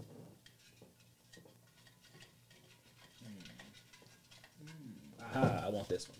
Yeah. You say that like you like know what it is. So, would you make a draft cube? I guess another question would be, if I made a draft cube, what would I put in it? So, I personally would not make a draft cube. I don't have the patience or organization to do such a thing. I would. I've considered doing it. I haven't, like, it's hard to kind of sit down and do the balancing for it, but I watched a video. I don't remember who made it, but I watched a really good video on, like, kind of some things to, like, kind of guidelines for if you're, like, trying to make a draft cube that answered a lot of the questions I had, like, you know, how many of each card do you put into it? Because, like, if you want a card to show up more, you could put, like, say, 6 of it into a draft cube. Whereas if you don't want it to show up more, maybe there's only 2, and just what's kind of the ratio of, like, monsters, spells, traps, extra deck. So I would like to give it a shot. I had a lot of ideas for it. You can make it a video. Yeah, like I thought like a synchro cube or an Xyz cube or something. So I will eventually have to give it a shot. It's just, what if you made a cube and then you just had random people from like our like local game store play your cube? I thought that could be a fun video. There's a lot of duels to be recording though, because duels are kind of, it is a lot difficult to record. But I feel like it's unfortunate because like I think it would probably be seen as rather niche content. Like I don't think a lot of people would really watch that since there's not as much buy-in. Mm-hmm. But for something to just do on my own time at locals or something, maybe not so bad. Okay. What about you? I wouldn't make a cube. I just don't have the patience for it. This is not really my jam. There are people who like making games and they like balancing things. I just like to play them. I hear you. That's just me. Now, if I did make a cube, I would attempt the hardest thing ever, a pendulum cube. Could be really fun, though, for sure. Of course, if I did, I'd pick like the hardest thing possible, and that's what I would pick. I'd try and make a pendulum one. All right, well, here's our last question. How would you bring kids into Yu-Gi-Oh? Well, school lets out around like 2 p.m., so if you grab them quick, you can drag them to the card show. No, I don't know. Maybe copy the like league system that like Pokemon and Lorcana uses. Yeah, I was going to say pretty much the same thing. I know that Yu-Gi-Oh, I feel it's very lacking in new player onboarding, particularly for youngsters. I think that like those league systems are great. I have actually reached out to some of the contacts that I know from Konami in the past and said like, you guys should probably try to like maybe prioritize this for tournament stores. I mean, like, because those systems were basically like, okay, you sign up, you're part of a league, and you get points for like showing up, playing, trading, buying packs, entering, whatever. Could be really cool. I've always thought something that would be neat, particularly for younger or newer players, would be like benefits for like bringing a friend, like bring a friend day. And in the case of Yu-Gi-Oh, I mean, you could even, you know how they have like the Lost Art cards? Mm-hmm. Do something like that, where like, if I bring a friend, and of course they have to like, it can't bring the same friend every week or whatever, and they have to like enter at least a round of the tournament or something. But like, you know, you bring a friend and you get like a Lost Art card or some, or the equivalent, some kind of equivalent of it. Maybe stamp the things, right? Like add stamped cards. You know, Digimon I saw did that. A few other card games have. Vanguard. I do like the idea of stamping cards. It just makes them. It doesn't. I don't think it costs a lot. It just makes cards a little special. And we know they can do it because they've been stamping these QCRs they've been throwing out all year. And which I think is a more expensive type of stamping. And speed duel cards have been. I mean, those have been stamped. Even the commons. So like, there's definitely like, you know, they can do it. Yeah, they do that kind of embossing stamp deal. So yeah, like stamp that shit and give it out as a prize. And also, you know, like with Yu-Gi-Oh, it's just something that I noticed that Pokemon does a really good job of is like they have the sort of player levels on the products. Mm-hmm. They'll be like player level 1, 2, or 3. And so like starter decks and entryway things are like player level 1, but maybe the really hard stuff for the hardcore person is like level 3. Yu-Gi-Oh could use some of that. I know that like just speaking with local game like shop owners, not GameStop owners, that's an issue that they kind of run into is like not really being able to know like what product is for what person and like what are the easy kind of entryway things. What product this year would you give like a rating of like 1 to? Speed Duel, Streets of Battle City. Oh, okay. I think would be a great entryway product for people. And I would also say maybe the trap trick structure from earlier in the year is like between a 1 and a 2. Dang. What? A 1 or a 2? Like in terms of like out of like 1, 2, 3, like beginner, intermediate, advanced. Oh, I thought it was 1 through 10. Oh, do you mean like no? Like, okay. Yeah, like I would say, yeah. I mean, I think like trap tricks in terms of ease of access out of 10 was like an 8 or something, 8 or a 9. I mean, the trap tricks deck, it plays pretty easy. It's not like a combo deck. The traps kind of help to bring your opponent a little bit down to your pace, so the game doesn't have to end so fast. So I'd say that's really good, and I look forward to seeing what they do with next year's 2-player starter deck. It's supposed to be this year, but it's next year. That one's going to be a 9. Hoping. Don't fail us, Konami. Yeah, that's what I would do. I think just league systems and stuff like that is how you kind of build long-term sort of relationships with like card shops and the communities around them. And just because Yu-Gi-Oh has been, quote unquote fine these last couple decades, working the same way, doesn't mean that there isn't room for improvement. Yeah, I mean these new card games show up and they mean business. So I think Yu-Gi-Oh could afford some shakeups, and I think they're just gonna have to because this year hadn't been for a 25th anniversary. I don't know if it's. Paul, have you been feeling Has Yu-Gi-Oh been Yu-Gi-Ohing? Have you? I mean, so serious question for you. For me, not from the pot. Not from the pot. Okay. What have you thought of the 25th anniversary this year so far? So I really like the 25th anniversary Neos. 25th anniversary Neos is a great card, and I'm glad I had a chance to get copies of it. Okay. What about everything else? I always forget other things happened this year. Would you say it feels like an anniversary year? Well, they did release the anniversary collection, the Legend Legacy collection. Was that what it's called? Legendary collection, yeah. Legendary collection, yeah. That that was a kind of a unique product. It didn't print all the sets that I would have liked to see in it. Yeah. I mean, I'll be honest. It could have been better. I don't think that I think they kind of dropped the ball on it. Like, I feel like it's not to say that's like a train wreck or anything. They didn't do like a Magic 30th anniversary kind of debacle thing. That was bad. But I just think that the products have been kind of disparate. It hasn't really felt like an anniversary. It hasn't felt special or like any different than a normal year. If anything, these last few products have kind of underwhelmed a lot of people, it seems. And to me, I think that's like a big like fumble. Because it's like the 25th. Like, we got to make it feel a little bit special. But, like, the Yu-Gi and Kaiba sleeves aren't coming out until next year, dude. I mean, just some sleeves. Like, yeah, but, like, it's those little things that add up, right? Like, we started doing QCRs and main sets in, like, Duelist Nexus. But they're going to do them for 4 sets, which means it's going to extend until, like, next May. But that's not the 25th anniversary year anymore. I don't really care for QCR. And what do you think of them? The implementation, the look, everything. It's just that it's just Starlight. You mean Diet Starlights? I mean, I don't know if it's Diet. Because frankly, Starlight. I think Starlights look better. Like, I don't know if it's Diet Starlight, but to me, it's pretty much the same thing. Yeah. I don't know if it was. The change to me wasn't meaningful enough to give it a new rarity name. I think that they should have done fewer of them. There are a lot of those things. Because they randomly were like, okay, when they did them in the Legendary Collection, cool.